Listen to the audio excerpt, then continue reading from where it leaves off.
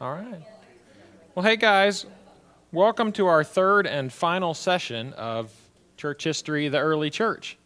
Glad that you guys are here. You didn't float away or get washed away. It's been raining a lot. Welcome to everybody who's watching online as well. We're glad that you're joining us that way. Like I said, it is our third session.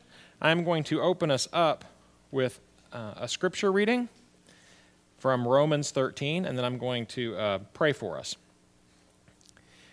This is Romans 13, starting in verse 11. Besides this, you know the time, that the hour has come for you to wake up from sleep. For salvation is nearer to us now than when we first believed. The night is far gone, the day is at hand. So then let us cast off the works of darkness and put on the armor of light. Let us walk properly, as in the daytime, not in orgies and drunkenness, not in sexual immorality and sensuality, not in quarreling and jealousy, but put on the Lord Jesus Christ, and make no provision for the flesh to gratify its desires. Pray with me, please. Father God, thank you for your word, and that your word has been preserved faithfully from the original autographs to now, Lord, from the original documents, Lord, and we thank you that we have it, and we ask that you would open our hearts and our minds through the power of the Holy Spirit to read your word, to understand it, to be convicted and encouraged by it, and change. Lord, I pray that as we study history tonight and people and movements, Lord, that we see you and we see your hand and we remember your faithfulness in our own lives, and we trust you more for the future and what it holds for us as we live here on this earth until we go home to be with you. In Jesus' name, amen. Like I said, this is the third and final session of Church History, the Early Church. You will have covered almost 300 years in 3 weeks, so that's pretty exciting. And it's also a little discouraging because there's things that I would love to cover that we just don't get to cover. And so I'll reference some of those later, and if you want to meet with me at any time or get a hold of me, I can tell you some of those as well. But I did bring another book tonight. You'll see down there that there's a blue, thick book by John Piper. I think it says Servants of Sovereign Joy. I can't read it from this angle, but John Piper wrote several books on people and their stories throughout church history, like The Swan is Not Silent, and that work combines them all, I think there's 21 of them, into one book. So great place to read, a little more in depth than snapshots of people, but yeah, great book. So why are we here? What are we doing? Well, we are studying church history. Hopefully you've been encouraged as we've seen how the Lord works in people's lives, how he also is faithful to have given us, like I prayed, his word, but also the church, the transmission of the Bible. As we connect to people in history, we see also our connection to the historical faith. A lot of things going on when we study. You guys awake tonight? Are we okay? You've been asleep all day in the rainy day? For the first time, remember, we looked at several things. These are some of those terms that we talked about last week. Last time, we looked at the church gathering together and being together. And I was encouraged because afterwards, when I talked to several people, they actually had been moved to think about life and living life with other people and think about what it means to live together in community. So that was highly encouraging. We talked about baptism and communion in the early church at length, and you see our confession on there. That was that Roman confession, the one that was even before the Nicene Creed, that they would say at their baptism or just before it on Easter Sunday. We looked at the catacombs. We had a little quiz on the paintings inside. Some of you were very good.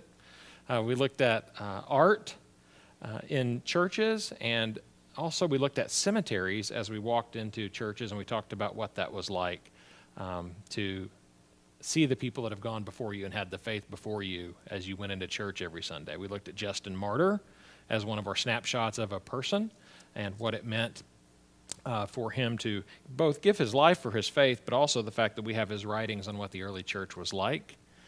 We defined orthodoxy. We talked through Gnosticism and Marcion, and that what it meant, and some of the battles against that, and how it played into our Christology, who is Jesus, right? We are looking at the Roman Empire. You see it divided there still. You now know, again, It's going to be helpful as you get your degree or your class in Rome.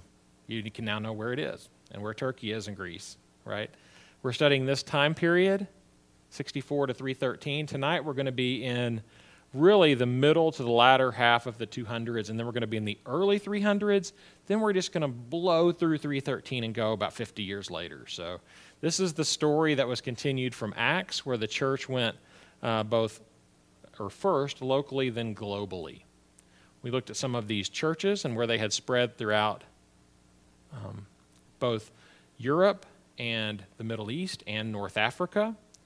Most of the people, things we're going to talk about tonight, are actually in North Africa. You see that in Carthage there, the one dot in the very middle. John Hanna at Dallas Seminary divides up the timeline like this: the age of the apostles to 100, the earliest church fathers to 150, the apologists to 300, and then the theologians after 300. And there's a reason he divides it up that way, and we talked about that as to the pastoral or the theological content of their writings, even though the theologians also were heads of local churches many times. We're going to move into persecution, because persecution up to this point of Christians has been very localized. You remember the Romans believed, hey, if they don't bring it up, we're not going to question them, but if it comes up, then they have to say these things or they will be persecuted and put to death. And that's an important point, and put to death. Okay? Tertullian, coming into the 250s, before that, he said, if the Tiber floods the city, or if the Nile refuses to rise, or if the sky withholds its rain, if there's an earthquake, a famine, pestilence, at once the cry is raised, Christians to the lion. They were being blamed for everything, is what he's saying, right? Well, as we move into the middle of the 200s, the Roman emperors become progressively worse, if that's even possible. This is Decius. As he comes into power, he's only there for 3 years, but he believes that because the Romans have abandoned their gods, that the gods are upset with them and are punishing them or are looking away from them. And so he says, we're going to up the pressure on everybody to worship our little g gods. Okay? And that he believed that the survival of the Roman Empire itself depended upon this. So the persecution of Christians became more intense. He says you must sacrifice to the gods and incense to his statue or be tortured or killed. Okay? A Christian that you may have heard his name before, Origen, Eusebius the historian writes this: the dreadful cruelties that Origen endured for the word of Christ, chains and bodily torments, agony and iron, and the darkness of his cell, how for days on end his legs were pulled 4 paces apart in the torturer's stocks, the courage with which he bore the threats of fire and every torture devised by his enemies. This was horrible. It was not only isolation, it was physical torture, and it's not even as bad as it's going to get. Origen eventually succumbs to the things that they did to him, and he passes away. There were 3 responses of Christians. I sort of got these backwards, but Decius said you can buy a certificate saying that you recant what you believe or that you are for the gods or both, and sign it. So Christians either bought a fake certificate or they falsified one or they signed a real one, right? Or they stood firm for a while, then they gave in and they offered the sacrifice or signed it, or they stood firm and didn't do anything, right? You can imagine this. Just put yourself into this world. If tonight somebody came in and said, you will be tortured for your faith, you will be killed for your faith, unless you sign this, what would we all do? You know, what, thinking, hey, I've got a family, or hey, I can't share the gospel if I'm dead, or we should just run and hide. It's easy looking in saying, I would have my faith, right? But it was difficult. Someone who was difficult for was a leader, Cyprian. Cyprian is one of those guys from North Africa. Cyprian, as the leader of the church in that area, fled when the persecution under Decius started. Oh, that's one of those, that picture is one of those certificates that they could sign. We have copies of those. He fled. And people were very upset that he fled. They said, you shouldn't have done that. He said, well, I'm trying to lead the church. I want to do it from a distance. I want to still have my influence, right? So the church began calling people who didn't flee, who didn't succumb to persecution, confessors. That was their term, confessors. Okay? The people that did, they called the lapsed. They're going to eventually call them a different name that I'll show you here in just a little bit. But this brings up a very difficult situation, right? What do you do with the people or the leaders that signed the documents, that gave things up? What do you do? Are they welcome back? Are they not? What's going to happen? I want you to keep that question in mind, and when we get to Augustine, we're going to talk about it a little bit more. Cyprian eventually, 7 years later, is martyred for his faith. So he goes through all of this for not doing this, and then he eventually gives his life for his faith. This moves us into the time period of the worst persecution that the church ever underwent under Diocletian. He just gets sort of a little statue head on my slide, but you can see him there. It was terrible. You can see the time that he reigned, the end of the 200s. Okay? Diocletian has a great idea that he's going to reorganize the government of the Roman Empire into 4 different sections. So remember, at one time we had 4 different guys wanting to or claiming to be emperor. Why not give it 4 more sections, right? Terrible idea, right? So he makes 2 Caesars, 2 Augustuses, splits the area into fourths. You can see the colors there, the yellow, the green, the pink, and the purple. Okay? As part of doing this, he also begins persecuting believers horribly. He says we want the removal of all Christians from government, and we also want them to turn in their scriptures. Any books they have, we're closing down worship, we're closing down places of worship. Then he begins imprisoning, torturing, killing, and mutilating Christians across the empire. Wallace says this is the worst persecution of Christians ever. Horrible situation. Efforts were made to encourage Christians to abandon their faith. Accustomed as they were to the relative ease of several decades, many Christians succumbed. Okay, did you catch that? After the time of Decius, things calmed down a little bit. And so when the church, and you're not being persecuted, and all of a sudden it just happens, then you've lived in ease and persecution happens, it's a little harder to make that decision, right? Gonzalez goes on to say that the rest were tortured with refined cruelty, eventually killed in a number of ways. A number were able to hide, and some of those took the sacred books with them. There are also stories of people giving up false teachings and false books that they had in their house when they were called, hey, give us your scriptures, and they would give false things, and they would try and trick the system. You know, a lot as you hear about things that happened during World War II and the rounding up of certain people. That's what this is like. They are not all killed. Some are tortured. Some are maimed. Some are in jail.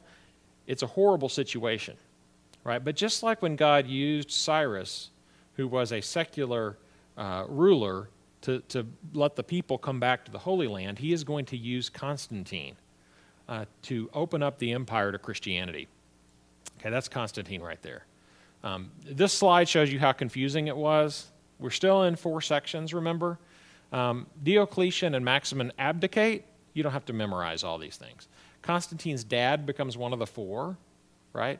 And then Constantine takes over in 306 one of the 4 areas, okay? Galerius, one of the other guys, dies, and he issues an edict ending the persecution. But that persecution has gone on now for over 10 years, okay? He dies. Right before he dies, he says this: thousands upon thousands of terrified Christians had to be sure recanted, but other thousands had stood fast, sealing their fate with their blood. Okay? Constantine decides to march and conquer the empire. Okay, so there are lots of battles. You can read about these in any history book. As he tries to unify the empire, there's one last remaining area to be unified, and that is in Italy. And so there is a battle in 312 at the place still standing today called the Milvian Bridge. Before this battle, Constantine, who was a secular emperor, is told not to do this. He has 40,000 troops. He is told that, hey, the other guys have 80 to 100,000 troops. It's a losing battle. Don't do it. He sends his troops in anyway, and he says that he has had a dream. And in this dream, he's told to put the sign of the Chi-Rho upon their swords and their shields as they go into battle, the sign of Jesus in the Greek letters. And so you see that at the top of that pendant there that they would carry into battle, and that they will win. They do. It's an overwhelming defeat for, hold on, let me get a name. Maximinus, okay, and he eventually beheads him, carries his head into Rome. I don't know if it had the pole with the Chi-Rho, but carries it in there, and Constantine then takes over in 312 the Roman Empire. Okay, in 313, he issues the Edict of Milan, right, in January of 313. And in this, he says this: our purpose, and this is the edict, our purpose is to grant both to the Christians and to all others full authority to follow whatever worship each person has desired, whereby whatsoever divinity dwells in heaven may be benevolent and propitious to us and to all who are placed under our authority. Therefore, we thought it most proper to establish our purpose that no person whatever should be refused complete toleration. And it goes on and on. What'd you hear? You can follow whatever religion you want to follow in the Roman Empire. This is a massive change. This is, the Romans have been there over 1,000 years. And Constantine says you can, he and one other guy draw this up and say you can follow whatever you want. You see the result on the graph there. Okay, we talk about the church spreading during persecution, and it definitely, we have seen the Lord do that through house churches and through things even in our time. But when this happens, look at this. Now, that number doesn't tell you, as it shoots up to 60% there by 350 AD, what was happening in all those areas, right? Obviously, when the ruler becomes or claims to become Christian, he says, hey, Sunday's the day those guys can worship and we can worship, and he starts saying things, then all of a sudden the ruling classes become believers as well. So it goes from this Christianity of being sort of the poor and the people who were ostracized to being the ruling class and both. And so the church is going to have to integrate all of these different people as it spreads throughout all the different classes. We're not going to get to talk about some of the heresies or the councils that were in the early church. This is after our time period a little bit. Constantine, we know that the scriptures were already somewhat formalized with 27 books even before Nicaea. So you'll hear Constantine, hey, he did Nicaea, he told them what books should go in your Bible. It's not true. I can give you some references to that. But you'll see on the right side there all your isms again. Hopefully you guys studied the isms from 2 times ago, but lots of isms. And the main one that we're not looking at there is Arianism, right? Was there a time when Christ wasn't? Goes throughout the church. Was Christ created, or did he always exist? Okay, there are other ones that you can see on there, but what I want to do is focus on some people. So we're going to look at some people in depth. Before we do that, let's take a stretch break. So stand up. You've got 15 seconds. Go. Stretch a little bit, wake up a little bit. If you get too tired, you can lay down flat on your chairs. There you go. You can stand if you want to be like a standing desk. You can have standing class.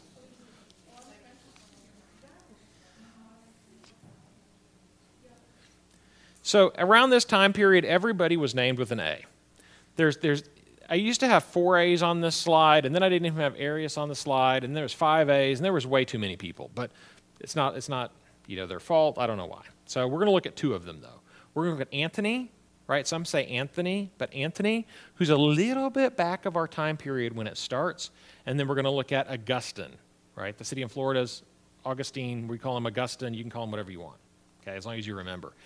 Anthony is very interesting because as the ruling classes begin to be assimilated into the church, and as people struggle with what that brings to the church when the church has wealth or has differing people in it of different groups, he decides to become what we would call a monk, right? There was probably at least one person before him doing this. We don't know for sure, but Anthony decides to go out into the wilderness and give up everything. He and his sister, whom he cared for when his parents died, inherited enough wealth that they could have lived off it.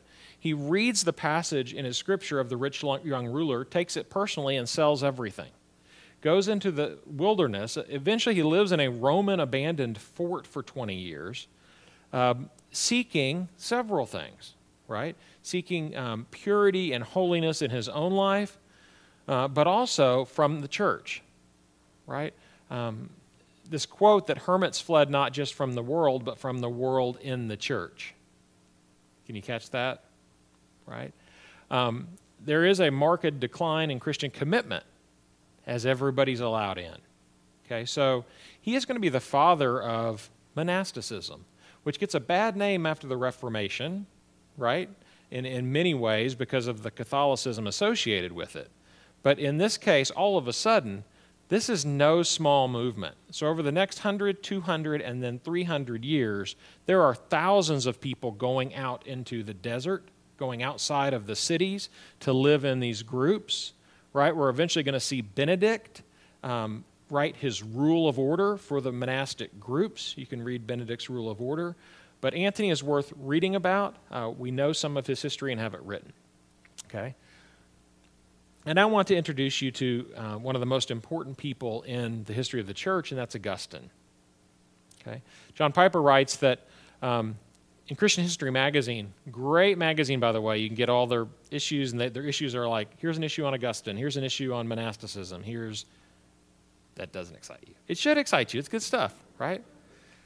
After Jesus and Paul, Augustine of Hippo is the most influential figure in the history of Christianity. And that statement is true. Okay, it is true, and I'll show it to you, but that's not why I care about the story of Augustine. I care about him because of his life story. Okay? So again, Augustine is born in North Africa. His mother is a Christian and his father is a pagan, a non-believer. He goes to school at 11 and then another school in Carthage at 17. He's very, very smart. He's trained in rhetoric and how to speak and how to give argument. He struggles with sexual temptations. He has a live-in girlfriend, not wife, that he has a son with. She ends up being with him for 14 years. He starts reading Cicero and other writers at age 19 in his search for truth. He wants truth, but he knows about his flesh. He tells a story, and we have his writings. He has a story, and it talks about when they stole pears. He said that he and his fellow mischief makers stole bushels of pears from a neighbor's vineyard. We took away an enormous quantity of pears, not to eat them ourselves, but to throw them to the pigs. Perhaps we ate some of them, but our real pleasure consisted in doing something that was forbidden. And he recognizes this about himself, even though he's not a believer. I guess that really is forbidden fruit. It's not just Adam and Eve, right? What emerges is that there was no excuse for the sin committed. The theft wasn't prompted by need or coercion, nor by anything other than a perverse love of sin. He writes, "The evil in me was foul, but I loved it." Now, I don't want you to miss this because it impacts his belief on what we call original sin, right? It was in him. He knew it was in him. He then studies Manichaeism for 9 years. It's a lot like the Gnosticism that we talked about, but even more so on the body is bad, the body is evil. He teaches at schools, grammar, rhetoric. He lies to his mom. His mom is great, and his mom is throughout his writing. She's a phenomenal Christian lady. She throws him out of the house. But she has a dream that he would become a Christian. And Augustine decides to go to Rome and teach. And when he goes to Rome and teach, his mom, it says, continues to pray for him, pleads for his conversion, follows him to Carthage to teach. Then he goes to Rome. She says, don't go. Augustine told mom, go home, sleep comfortably. Then he left on a ship for Rome. Okay, so he leaves her. When she was following him around, he does things to try and help, in a sense, his Christian life, right? His mom makes him, asks him strongly to get rid of his live-in. So he has a son. He's a single dad then in Rome. He takes his son with him. And when he's in Rome, he then goes to Milan. You'll learn these places. Whenever you say Milan, that music starts. Did you know that? Okay. There is somebody preaching there in Milan called Ambrose, another one of the A's. He was actually on our list also. Ambrose is preaching. He goes to hear him because he wants to hear good rhetoric. He wants to hear a good speaker, and he's heard about this guy. And it says that he keeps attending, keeps hearing him preach. It says that he drops his Manchiism for oh my goodness. So he's still doing the flesh, right? It says that it's a combination of a pagan religion and Christian religion. He writes that he's deeply dissatisfied with his life. He's just not happy. He's 30 now. Some of you may know this feeling before you came to faith in Christ of being unhappy. And you sought to fill it maybe with certain things. You knew it wasn't right. In his Confessions, one of his works, he said this. He said, in the very commencement of my early youth, I had begged chastity of God. I said, give me chastity, but only not yet. He said, I feared lest you would hear me soon and cure me of the disease of concupiscence, doing things he shouldn't, which I wished to have satisfied rather than extinguished. He said, I had wandered through crooked ways in a sacrilegious superstition, not indeed assured thereof, but preferring it to the others which I didn't seek, but I opposed. Right? He was satisfying the flesh, right? But it says, a day came when I was to be laid bare to myself, and my conscience was to upbraid me. He says, I gnawed within. I was confounded with a horrible shame. Okay? So this is his writings in what is called his Confessions. And I'll have a list of the writings up there later. He says that I had horrible shame. He says that in this great contention of my inward dwelling, in the chamber of my heart, I was troubled in mind and countenance. I turned upon my friends, and I said, my friend Alpius, and said, what is this? He says, the unlearned start up and take heaven by force, and we with our learning, without heart, we wallow in flesh and blood. Aren't we ashamed? He said, my fever of mind tore me away from him, and he was gazing upon me in astonishment and kept silent. Smart guy. He said, it was not my tone, but my forehead, my cheeks, my eyes, my color, my voice spake my mind more than the words that I uttered. You could see it in him. He said, there was a little garden for our lodging, which we had the use of, for they had the whole house. It says, the master of the house, our host, wasn't living there. Okay, this is real writing. He's just telling you his story, right? His confession of when he becomes a Christian. So they're in this garden.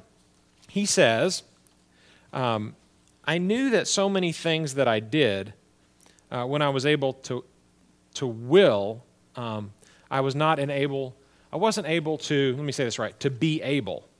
Catch that again. So many things then I did when to will was not itself to be able. To will means to want to do something, but he wasn't able to do it, right? It says, I did not do what I longed incomparably more to do, which I should do, right? How does that work? So he then goes on, that's mine, that wasn't in there. How does it work as mine? Stay awake with me, this is awesome. He says, I was soul sick and tormented, accusing myself much more severely than my wont, rolling and turning me in my chain, that I was wholly broken. And you, O Lord, pressed upon me in my inward parts by a severe mercy, redoubling the lashes of fear and shame, lest I should again give way. You following that? He's in a bad place. And he says, the Lord had to do hard things to me or I would have run again from him. Right? He says, so I was speaking and weeping in the most bitter contrition of my heart when I heard from a neighboring house a voice. We do have a picture of that. There was someone had maybe a traffic cam. A voice. And he says this, he heard this voice, not a boy or girl, he says, I don't know, it was chanting and repeating, take up and read, take up and read. Okay, so he's in the garden.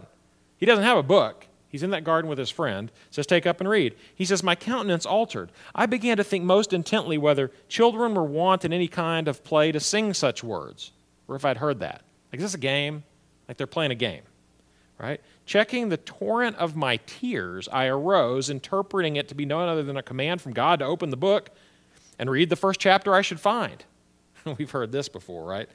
He said, I'd heard of Antony, there's our guy, that coming in during the reading of the gospel, he received the admonition of what was being spoken to him. Go and sell all that you have and give it to the poor, right? So he says, hey, I know this guy 100 years ago. We heard of him, right? He did that, so I'm going to do that. So he says, I returned to the place where Alpius was sitting, for there I had laid the volume of an apostle. So he goes back and finds, I guess he did have a book when he came in. I thought it was Alpius' book. He says, I seized, I opened, and in silence read the section on which my eyes first fell. Here's the passage. We just read it to start the class tonight. Let us walk properly in the daytime, not in orgies and drunkenness, not in sexual immorality and sensuality, not in quarreling and jealousy. Describes his life. But put on the Lord Jesus Christ and make no provision for the flesh to gratify its desires. Does God know what he's doing? He spoke exactly to him, right? He says, no further would I read, nor needed I. For instantly, at the end of this sentence, by a light as if it were of serenity infused into my heart, all the darkness of doubt vanished away. I want to read a little bit more because it's so awesome. Lori, you'll like this, okay? He says, thence, he said, she shut the volume. He says, we go into my mother, we tell her. She rejoiceth.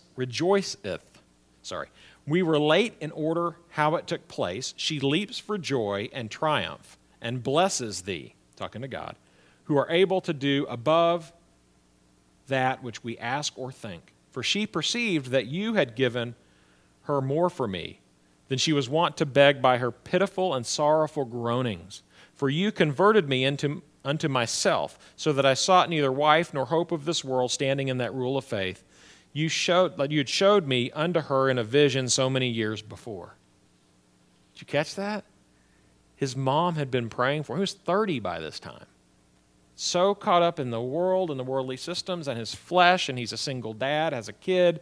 His mom had been praying for him, so they run inside and tell mom. You can imagine how she felt, right? After his conversion, his mother passes away. He writes about it at length and the effect that it had on him when his mom died. His mom said, after you've come to faith, I really don't know what else there is for me to do in this world. 5 days later, she gets a fever and passes away. And then he tells all about her death. His son actually dies before him. But then he is visiting back in North Africa, and against what he wanted to do, they ordain him. And you see this a lot of times throughout church history. People aren't saying, I would like to be the pastor. I would like to be the deacon. I would like to be whatever it is here, right? And that's a good thing. They aren't seeking something maybe that they shouldn't. I don't know. But he becomes the bishop. He begins leading. And the Lord then uses all of those things that he studied in his study of the Scripture and his teaching. We're going to dive into this a little bit because it's so important, right? He is going to write against certain movements. And you'll see up there the Donatist and the Pelagian controversy, and we'll talk about that. He's going to write on the freedom of the will and original sin. He's going to write on the nature of sin and what it is, on the Trinity. We have his works. Two of them that are really worth reading are actually not the ones I just referenced, but his confessions. When it says 13 books, it's not that. It's, I don't know if it's 60 pages long, but and as you can see, it's hard. I gave it to Sherry to plow through, and I think she got through some of it and enjoyed it. You have to plow through these things. It's like reading Spurgeon, but it's so worth, it's just incredible to have this, everything he was thinking. The City of God also, again, where he writes directly against the pagan world. He actually talks about two cities, a pagan world and a pagan city and a Christian city. Now, you may have read this in some of your other classes or classics, right? The City of God. You guys can get on that, and we'll talk about it next week maybe. I'm not supposed to give homework. There's some of the things that he wrote and when he wrote them, just so we know where we are. We're a little bit later than we said.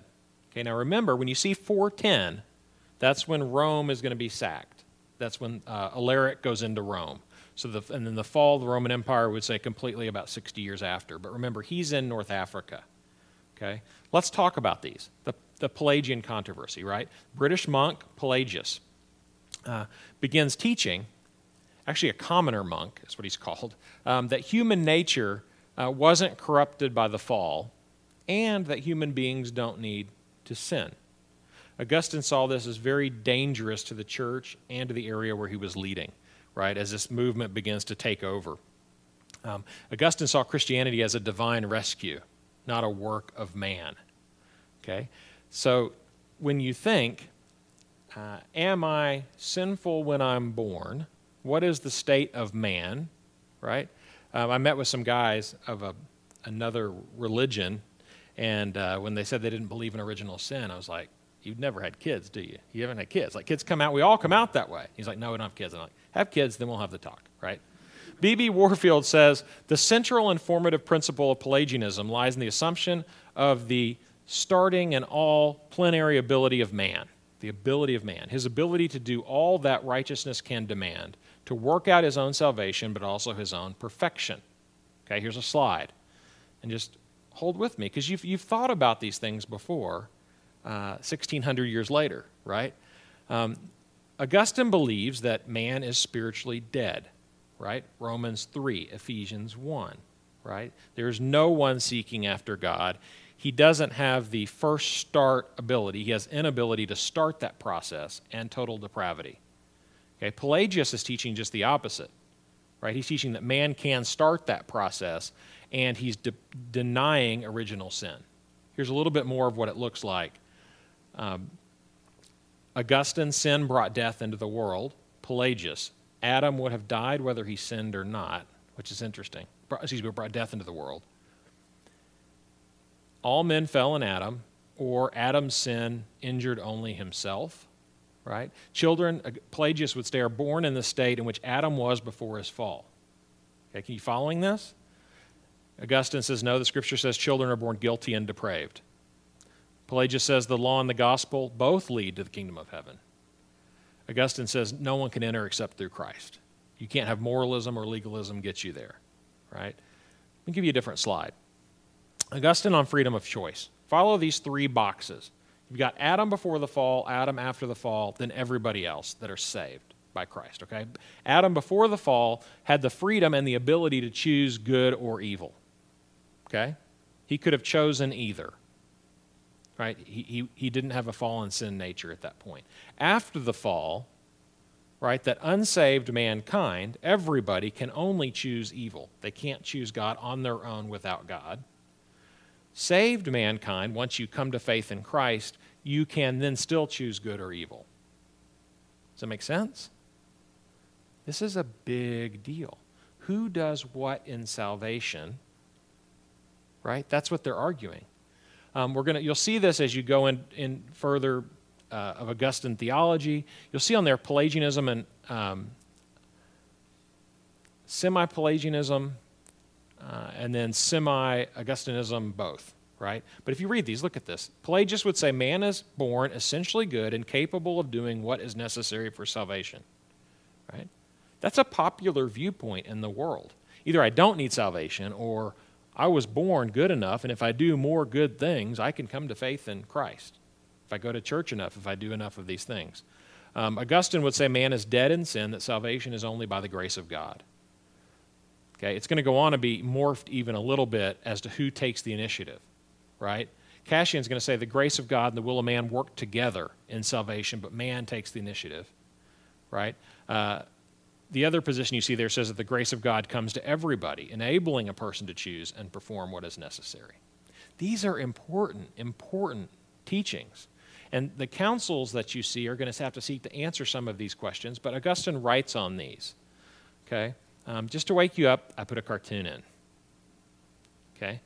So who do you think's on the blue thing? Thank you. Augustine of Hippo. There he is. He says, greetings, Pelagius. What are you doing? There's Pelagius. I've been here for hours trying to convince this guy to grab the life preserver. Come on, it's right there. Reach out and grab it. But the guy's dead, right? And then Augustine says, Pelagius, I don't think, not funny, really, is it? It's supposed to be a teaching slide, right? What's it saying? It says, man is dead in their sin. You can throw that. You think the life preserver is out there. A dead person can't reach up and grab it. Okay, yeah, okay.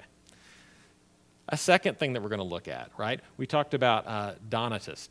This is going to get really interesting, right? We're going to go back to our problem that we had with Cyprian and the time of people abandoning the faith. Okay, that is still going on. It's going to go on for hundreds of years after this.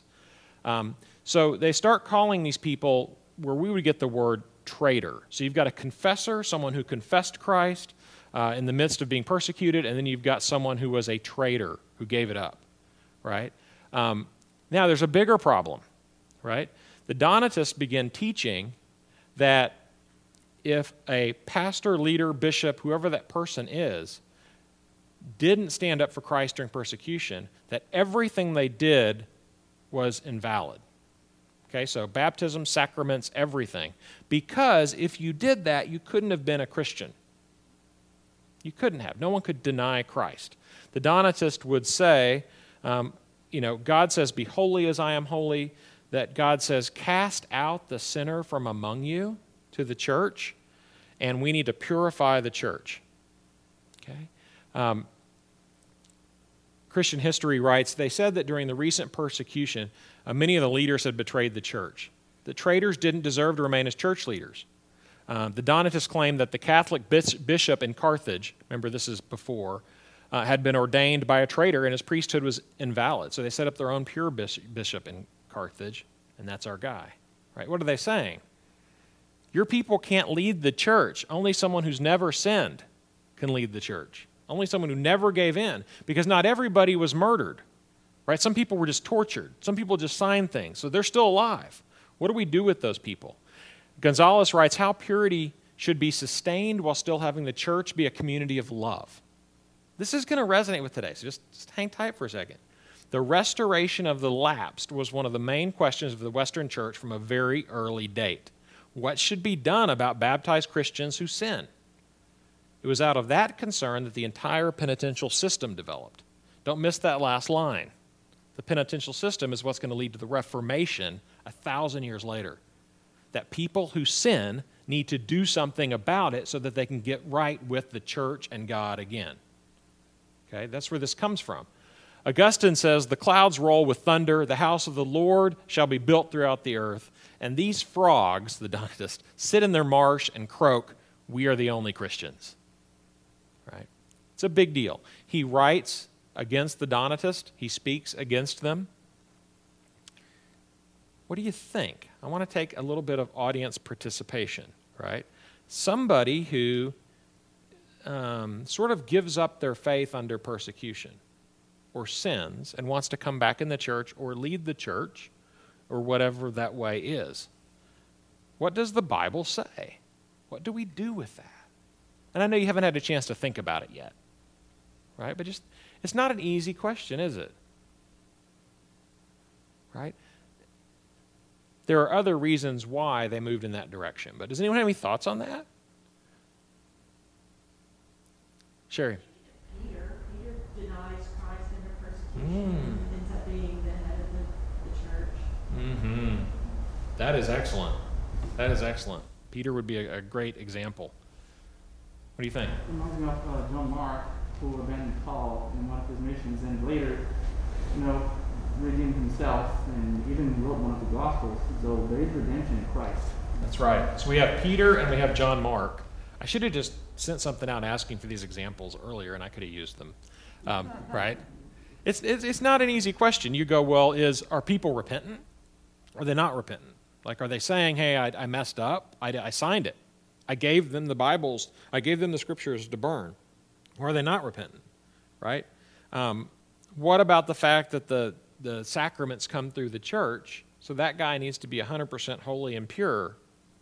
Right? Okay. Christian history writes this. This continues. The emperor comes in on the matter. This is not Constantine anymore. He dies 70 years before this.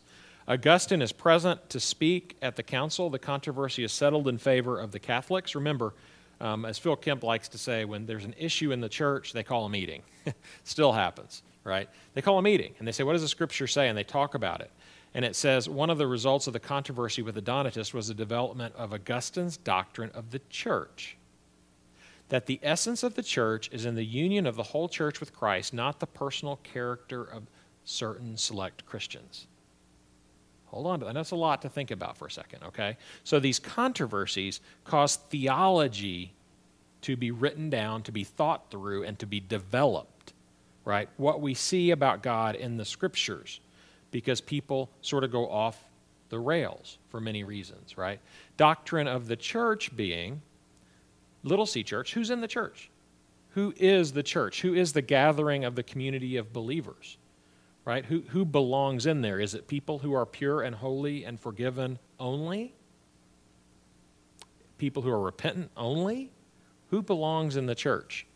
He's going to say the church is those who have been redeemed in Christ, that they are those who have accepted Christ as their Savior, and they are part of the visible church, right? Again, Augustine writes about everything. You can't underestimate his impact. Sproul says it was Augustine who gave us the Reformation. Not only because Luther was an Augustinian monk, catch that, right? Or that Calvin quoted Augustine more than any other theologian, but because the Reformation witnessed the ultimate triumph of his doctrine of grace over the legacy of the Pelagian view of man, that man wasn't born with original sin, therefore grace and God's sacrifice in Christ wasn't needed. But catch this. So again, 1,000 years later, they're still reading Augustine. Now, putting someone up on a pedestal like this is dangerous, right?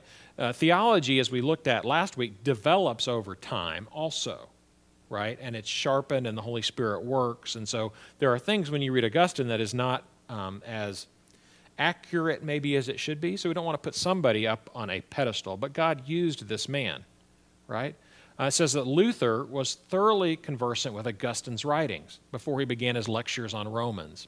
This is 4 years before he nails on the Wittenberg door. It says it's evident from the fact that Luther cited at least 24 of Augustine's works in the course of these lectures. Did you catch that?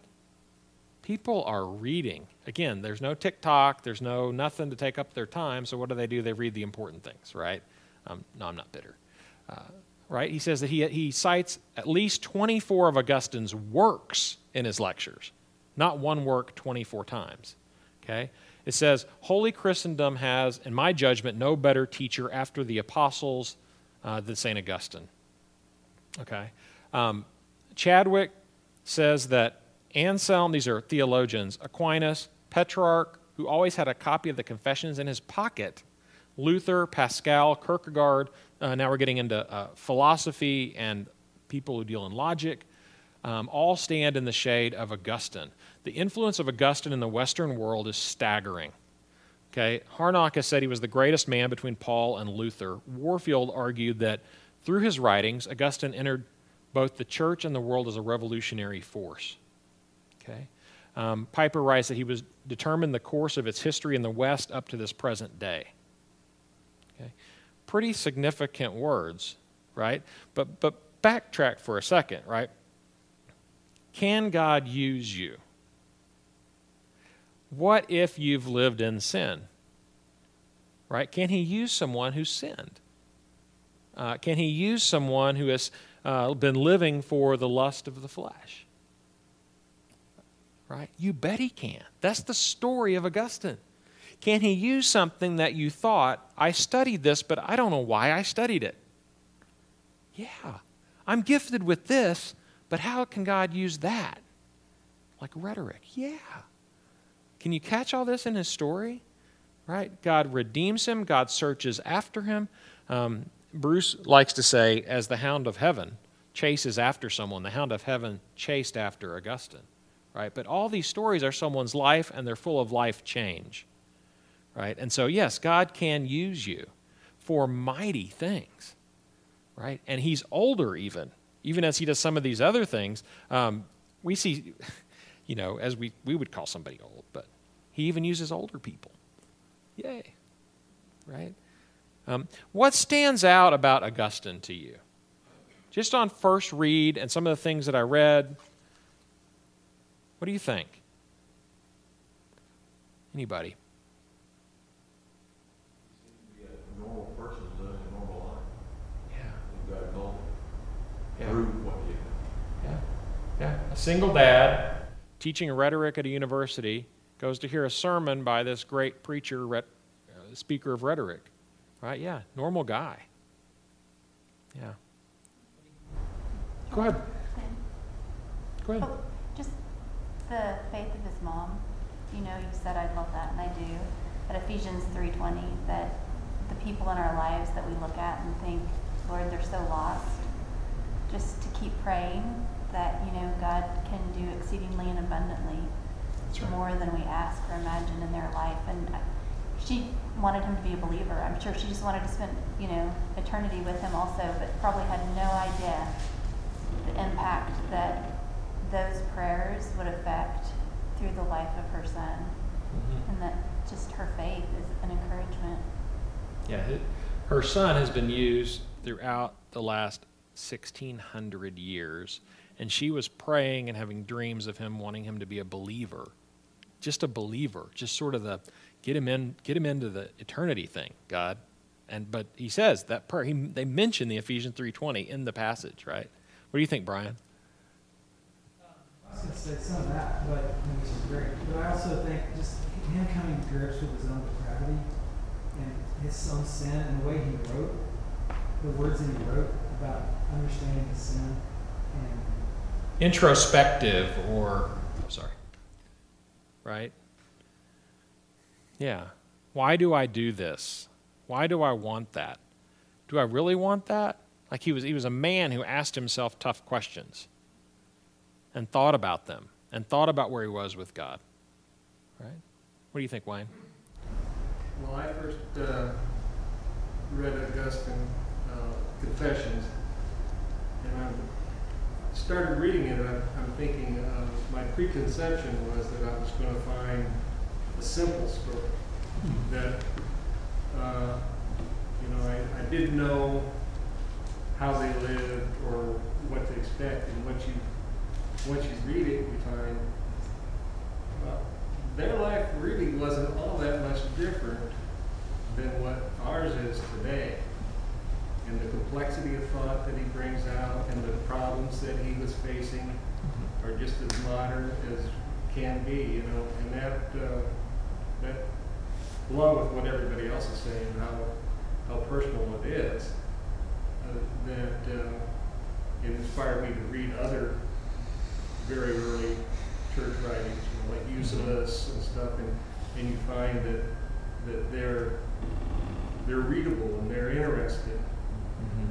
Yeah, when we talked about this when we opened this 3 weeks, I said, there's nothing new under the sun, that people have struggled with personal issues, questions of theology, questions of faith throughout history. And when you feel like I only live in this box, maybe I know a couple people that teach things or think about things.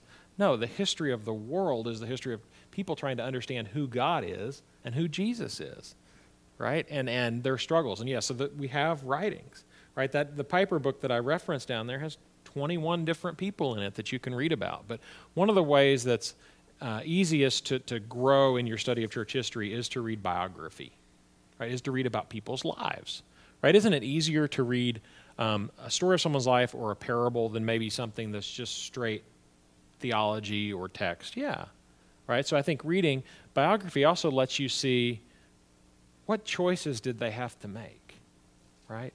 If the choice is between dying for my faith or signing this document, what would I do? Do I have a choice like that? Sort of. Like, what if in my job I need to have ethics and be a believer, but I could lose my job? What if we have these moral, ethical issues in other areas of our life that we have to struggle with, and it's not necessarily persecution like that? What if we are persecuted for our faith? What if that's online or in person? What will I do? What does that look like? How did godly men and women act throughout history? It's super encouraging. But you also see God work. It's the story of real people and real lives, right? So again, if I could encourage you to think through what God has for you from these last 3 weeks, what is He telling you about your faith and your life, who He is, who Jesus is? What do you do with all these things? And that this wouldn't just be an academic exercise, right? But that it would be about heart change, right? And following Christ more deeply. Let me close us in prayer.